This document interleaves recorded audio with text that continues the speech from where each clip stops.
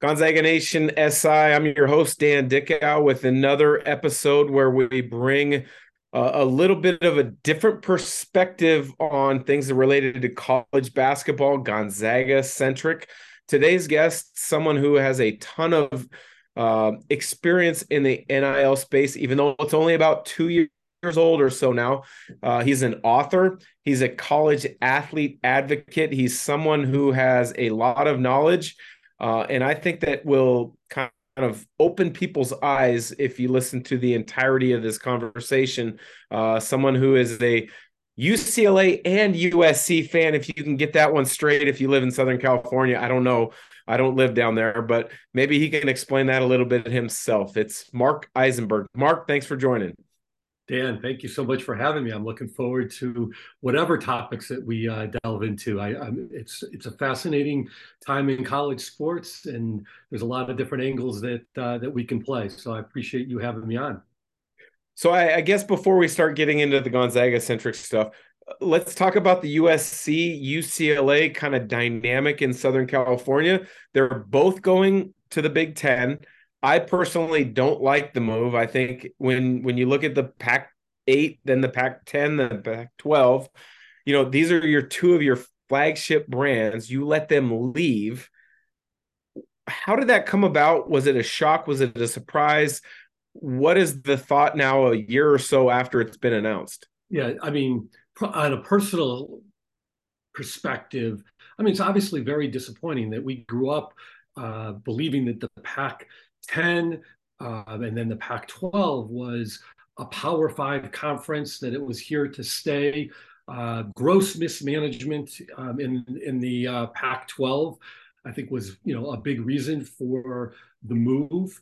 And again, I think that it would be better if we kept the status quo, but we also have to recognize that the college sports landscape is, changing at such a rapid rate, and the cost of doing business just gets incrementally bigger and higher, and you have to adjust. And unfortunately, the powers that be at both those institutions felt that it was in their long-term best interest. I have no doubt for basketball and football, it's going to be smooth sailing. There's going to be a lot of money that's going to be coming into the coffers of those schools that move up to a higher revenue conference.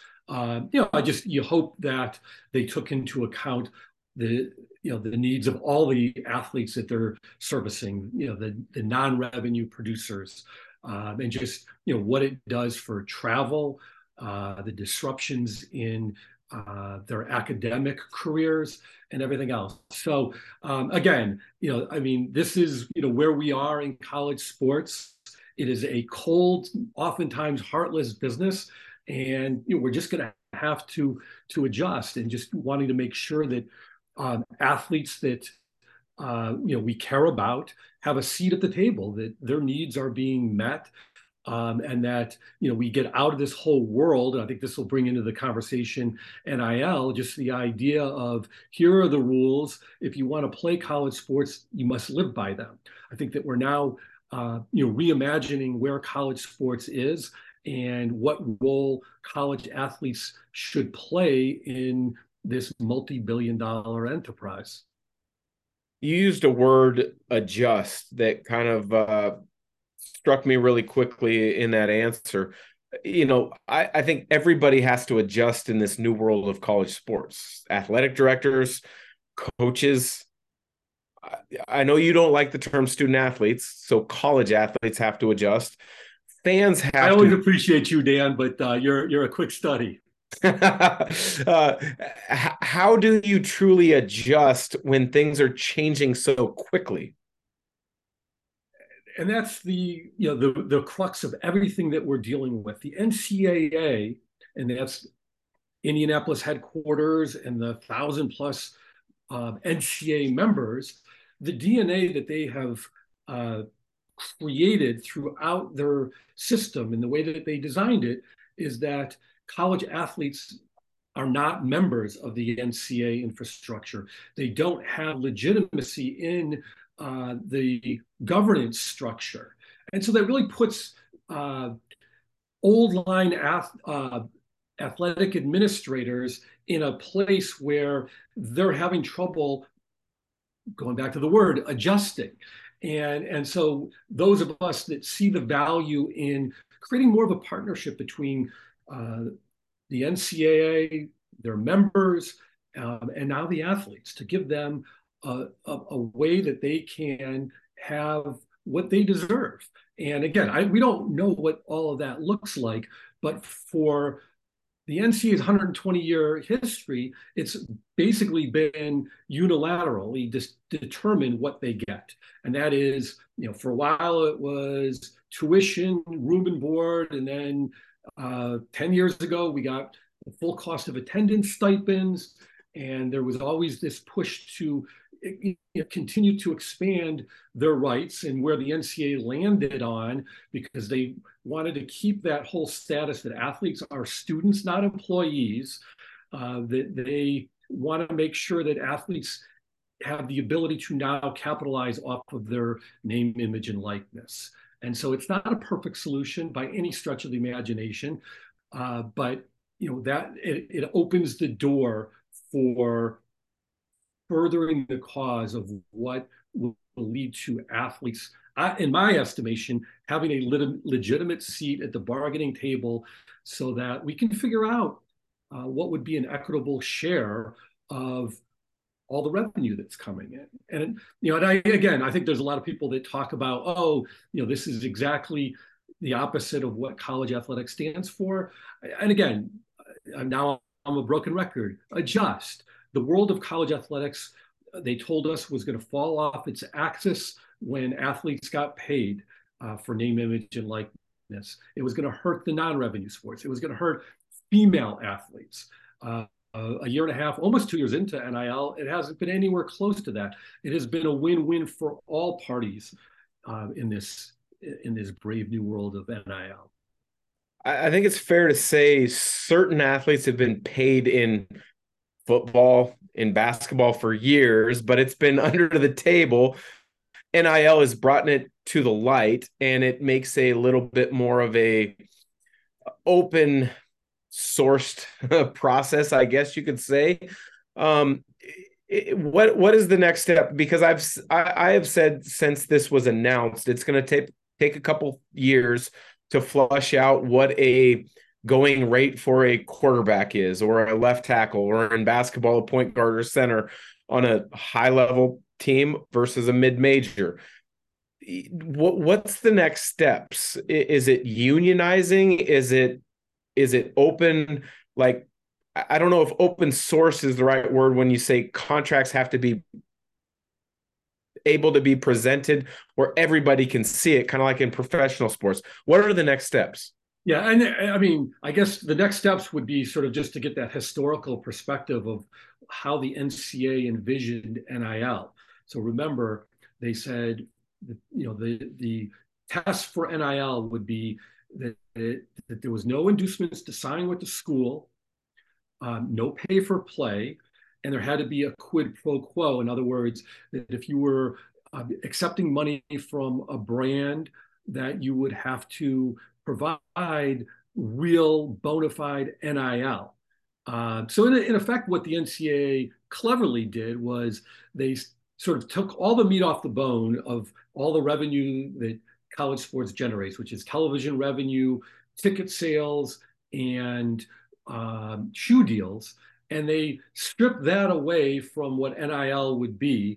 And then they pushed what they thought NIL should be, taking place outside of the athletic department. That's what I think many of us have called real NIL. And that's awesome. The ability to use your name, image, and likeness to promote a product or service and earn whatever the market rate is for that. So 2 years into NIL, where do we land? There is still that bona fide NIL that we love, but there is sort of that element through the collectives that would definitely, if you held it up to the light of day, and you didn't want to do that wink, wink, would be paid for play. And so somehow it's past test. And it's one of those things where that's not my issue to decide. I love when revenue from big time college athletics uh, flows in fair share to those that are helping to generate it. That's the labor pool, the college football players, basketball players. Now we're seeing women's sports really emerge. I mean, women's softball is on television all the time. The crowds are enormous. Women's basketball, the Final Four this year was unbelievable. So again, we're not saying that you have to pay them, but if we took away these artificial barriers, what is it that athletes would be paid in this open source, open market environment?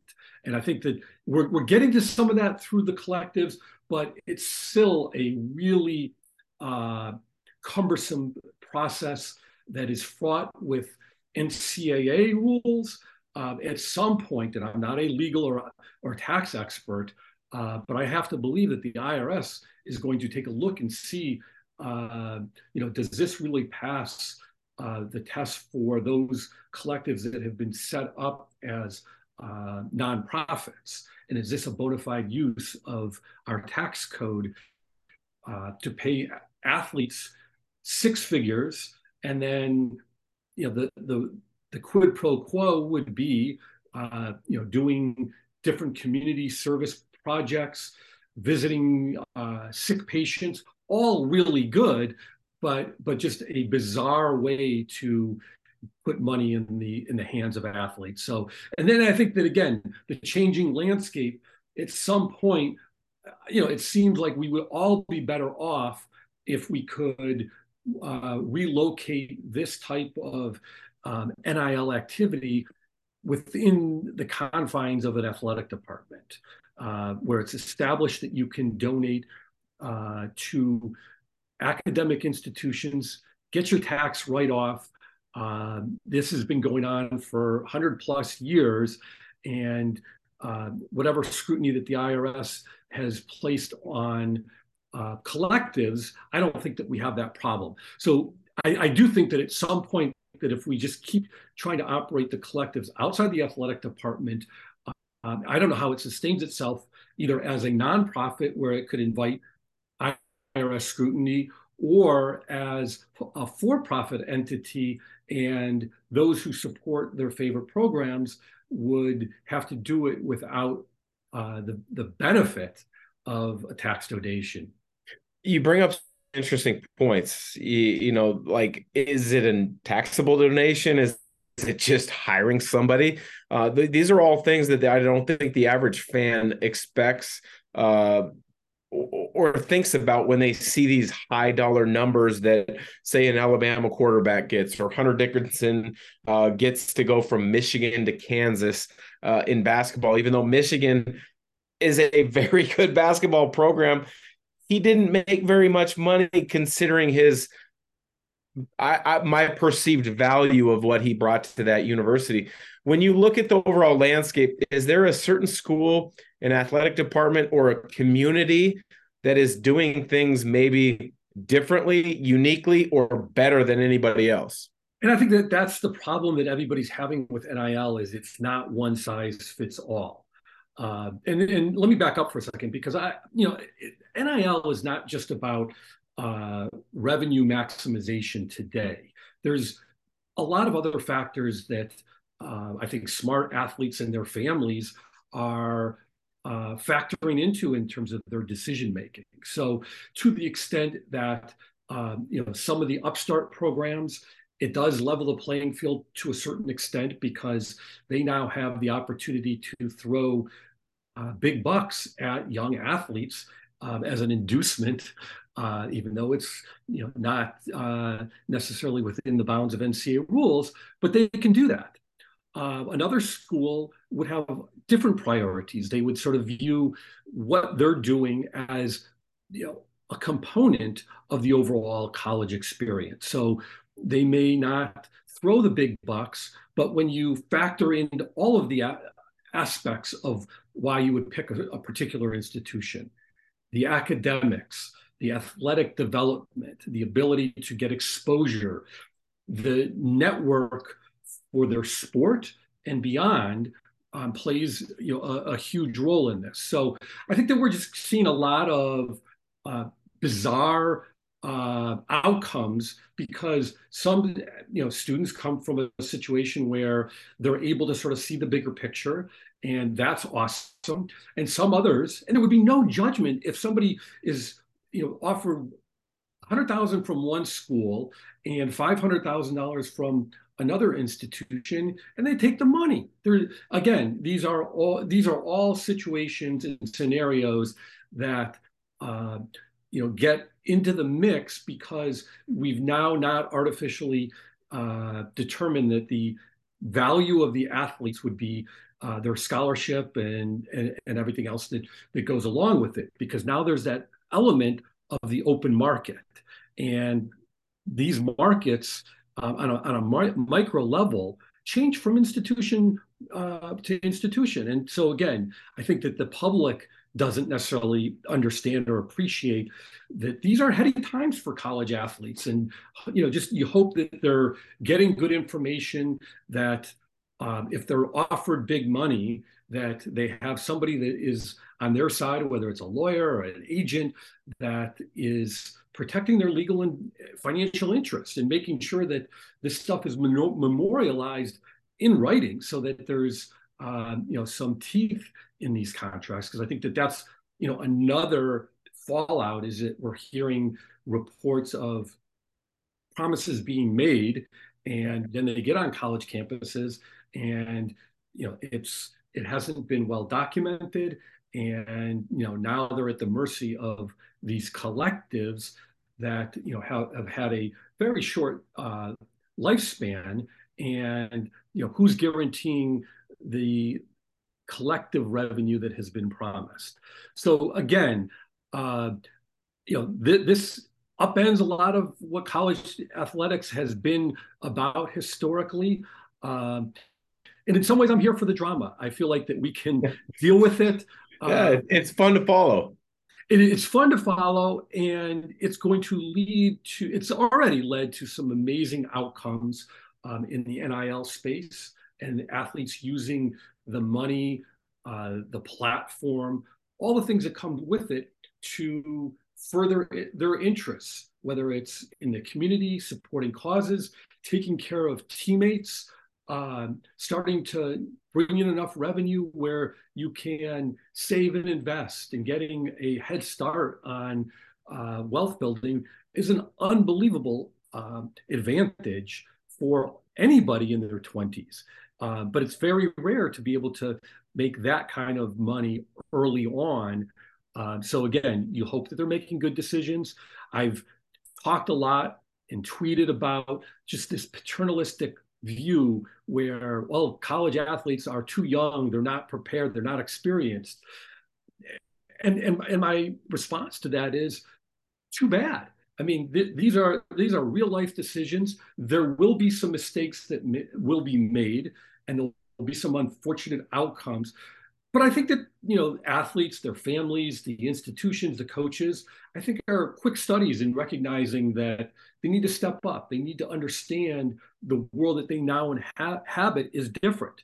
It comes with greater responsibilities. There's opportunities to really make some decisions that will help them in the present and for the long term. And so, to the extent that they don't squander these opportunities and they make good decisions, I think that that's going to be the majority. There will be some athletes who do some really stupid things.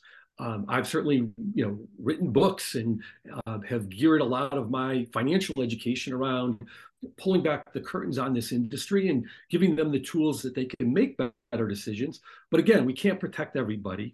And I think it was always convenient that, well, the 18 to 22-year-olds aren't prepared, so we're just going to determine for their own best interest that we're not going to give them any pocket change to do with what they want. So here we are. Well, you've talked about the kind of overall landscape, but you've also mentioned the word microclimate or micro market. Sorry. So I view Gonzaga as a micro market, to be honest with you. This is a Gonzaga-centric podcast through Gonzaga Nation SI. Gonzaga is unique in that they are a national brand in a smaller market. The WCC isn't necessarily a small league. They're a very legitimate league, but they're not quite the Big 12. They're not quite the Pac-12, even though we've already discussed the struggles they've had, the Big 10, etc. Where do you, as kind of someone who looks at the overall lay of the land NIL, where do you see Gonzaga falling in this? Where are their opportunities? Where are their weaknesses? Where can they capitalize? I think that Gonzaga is such a unique situation. It's almost like the Green Bay Packers of college basketball. That there's such a rabid fan base. There's such a culture of competing at the highest level within a conference that's not considered a Power Five. And so to the extent that there's a lot of conversations of, do you go left, do you go right, do you go straight, do you try to chase something that's bigger, or are you comfortable where what you've done in the past, and that it is built for whatever times that we are in, and however things are changing, that Gonzaga has the ability to adapt without necessarily doing something that would be along the lines of radical change. So again, there was a book by William Goldman, Adventures in the Screen Trade, and it was just about like, how do you predict the future? What movies are going to be successful? What should be green lit? What should they pass on? And William Goldman, who was a well-known screenwriter, producer, director, wrote Butch Cassidy and the Sundance Kid, Princess Bride, 40 years in the screen trade, and he came up with his greatest takeaway in this whole world was nobody knows bleep. And so, to the extent that, I mean, it's really difficult because things are happening so quickly at the institutional level, at the conference level with realignment, and then at the NCAA level, trying to figure out, what is the best course forward. Is it federal legislation, which I'm completely against? I don't think that if I was a handicapper, or back to predictions, I don't think that in its present iteration of what we've heard there, the NCAA is lobbying for, will make it. And so now we're left with a patchwork of state laws. And I'm fine with that. Again, I mean, there's chaos that's coming from this. Can we come up with a better system? I think that we can. My personal preference is that it'll be more along the lines of athletes having a legitimate seat at the bargaining table, whether it's pay for play. Not that there's anything wrong with that phraseology, that they are providing valuable services and that they should be compensated for it, whether it's done on an individual basis or collectively. And that sort of opens up that can of worms of athletes being treated as employees. And there's, from my perspective, a lot of value in making sure that, we're not just creating this system that denies the realities of what's going on. So as far as, what's going on at the school that you love, and has given you so much, I think that the people who are running it are smart enough to sort of figure out where it's changing and who they are, what's their DNA. And, I don't think that you ever go to a school like Gonzaga for the academics and the basketball if it's transactional. But this is really, a perfect example of long-term decision making, and the value of a degree, the value of playing at the highest level for a program that has a proven track record for developing basketball players to play in the NBA, to play overseas. So again, I don't think they have to pay top dollar. They're going to do what they can to support their athletes, and recognize that that's just one component of the entire package that would be offered to prospective college athletes that are looking at Gonzaga versus a Pac-12 school, Big 12, ACC, SEC. And again, I think it's it has been compelling in the past, and I believe, not that I mean, going back to the William Goldman line, I mean, there's going to be some crazy things that are going to happen, but I think that the blue blood programs, we can have another interesting conversation of, is Gonzaga basketball a blue blood? For the purposes of this conversation and the audience that we serve, I think it really has over the last 20 years been unbelievably competitive. And I don't think that that's going to change one bit, no matter what happens in the NIL landscape, in the conference realignment world. You're going to be good. You make some interesting points in regards to the overall view of Gonzaga with, and the way you put it was interesting because I don't think a lot of people look at NIL as just money, right? But I think in players in this day and age, you have to look at what you talked about, the academic, the future networking possibilities, the ability to get to your aspirations of probably playing in the NBA. Most guys that if you're going to go to a high level program, you think you're going to get there. So you tie all these things together, but you also have to kind of have an NIL number that if I can get close to this during this stage of my career, it's worth it. And then you balance it out and you figure out what makes sense. But when you look at the overall gist of college athletics, when you look at location, academics, NIL, if you had a son or daughter right now that was making a decision, is there a school that stands out to you? It's interesting. I mean, there's schools that I root for. I'm a season ticket holder for UCLA basketball. I've bought the NIL experience at USC Annenberg. I think that there's back to the sort of the whole concept that there's no one size fits all. There's I mean there's so many different factors. I've had conversations with people that had UCLA on their radar and it just was not a good fit. So that there's just so many different aspects. Obviously, I like forward-thinking athletic administrators. I like schools that support the college athlete, whether it's with regard to NIL, whether it's with regard to what is it that we're trying to accomplish in the college athletic experience. So you can go to a school that I hold near and dear, but you can get a coaching staff that's in turmoil, a coaching staff that is not a good fit. So I hate when people ask me questions and I'm evasive, but I just don't. Yeah, no, you're right. So I'm going to leave you with one last question, and maybe at some point later this summer, because as we said throughout this conversation, NIL is constantly changing, right? I'd love to have you on later this fall as we get closer to the basketball season and we see how some of the football stuff has played out, because sometimes transfers put their name in the portal because the NIL market, unfortunately, isn't working the way they want. I don't agree with that, but that's just my prerogative. But my last question for you, Mark, is this. Professional sports, they all have a players association, a union.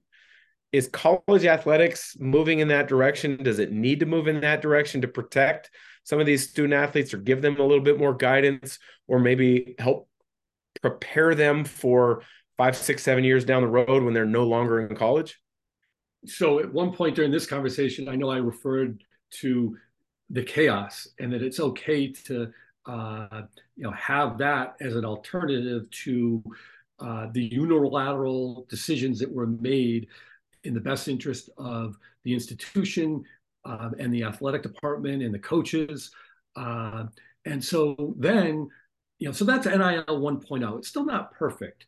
But as we move forward, what would be, the best resolution that would take into account all the various stakeholders? And so, one of the things that I think that with, NIL, that we've seen some really positive outcomes along the lines of, an elite player that tests the NBA waters, and then realizes that he can make several $100,000. In the women's basketball landscape, it's like no question. I mean, in terms of why would you leave Yeah. women's college basketball for a dramatic pay cut?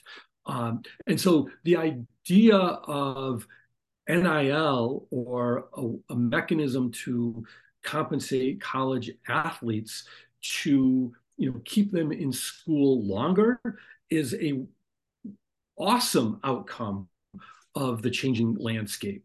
When it comes to the transfer portal and the perceived epidemic, which I completely reject. I've published stats that show that college basketball players transfer at a rate lower than the general student population. Really, I had no idea, because I was a player who transferred. It worked out unbelievably well for me. At the time I transferred, it was not normal, but I did not know the stat that you just mentioned. So, the idea that college students who stay at one institution perform better because all the academic credits, don't have to transfer along with it, keeps them on track to graduate. Certainly the optimal outcome of when a student selects a college is that he or she would stay there for 4 or 5 years. But we also recognize that the transfer rate among all students is fairly high. Now, schools push back on that because there's such an investment in a college athlete, in keeping them there. And so, the idea, this goes back to, in the past, there was the ability to transfer was predicated on sitting out a year. The schools would have to grant you access, and they could steer you away from schools that they didn't want you to attend. But this is really the interesting argument that the NCAA used so effectively for 70, 80 years, which is the college athletes are students, not employees. Well, students have the absolute right to transfer without penalty. And so at some point, the NCAA and their membership made the determination that we have to keep them as students and give them the same rights as every other student, which definitely opened up the floodgates. So let's tie this back to the fact that we're now recognizing that the world of college athletics is going to be just fine if athletes are a part of this, economic largesse. And so, now we don't have to treat them like students, and we can treat them like employees. So then, what I think would be fascinating, not just as an incentive to keep athletes in school longer, but to retain them through some form of an employment contract. And so that could be multiple years. So if you want to go to a particular school, they may not be offering a 1-year contract. They might say, we want 2, 3, or 4 years. And in exchange, you're going to receive a fair amount of money. And there's going to be some restrictions that would be along the lines of non-compete, the inability to sign with another institution because you are under contract with that institution. And again, I think that would be an amazing outcome. If they did want to transfer or turn pro, maybe there's some form of a buyout so that the school that that offered a multi-year contract and is not getting their services for those number of years can adjust, and that they, that there's, just like a coach that leaves for another institution, that they can, receive a buyout settlement, and that would be perfectly fine. Those are some fascinating and great ideas. I think it's going to be, I would imagine that's eye-opening for a lot of our listeners, some of the stuff that you shared, especially at the end, because I hadn't looked at it in that way in regards to the student transfer versus college athlete transfer rates. So that's some really great stuff. Marc, I appreciate the time. At some point, maybe end of the summer, early fall, gonna have to have you on again because you are obviously well versed in NIL, in college athletes' rights or ideas and options and how to move this thing forward. I really appreciate the time and thank you very much. No, thank you. I feel like we were scratching the surface. So if that leads to the second conversation a couple of months later, it would be my pleasure. I enjoyed it.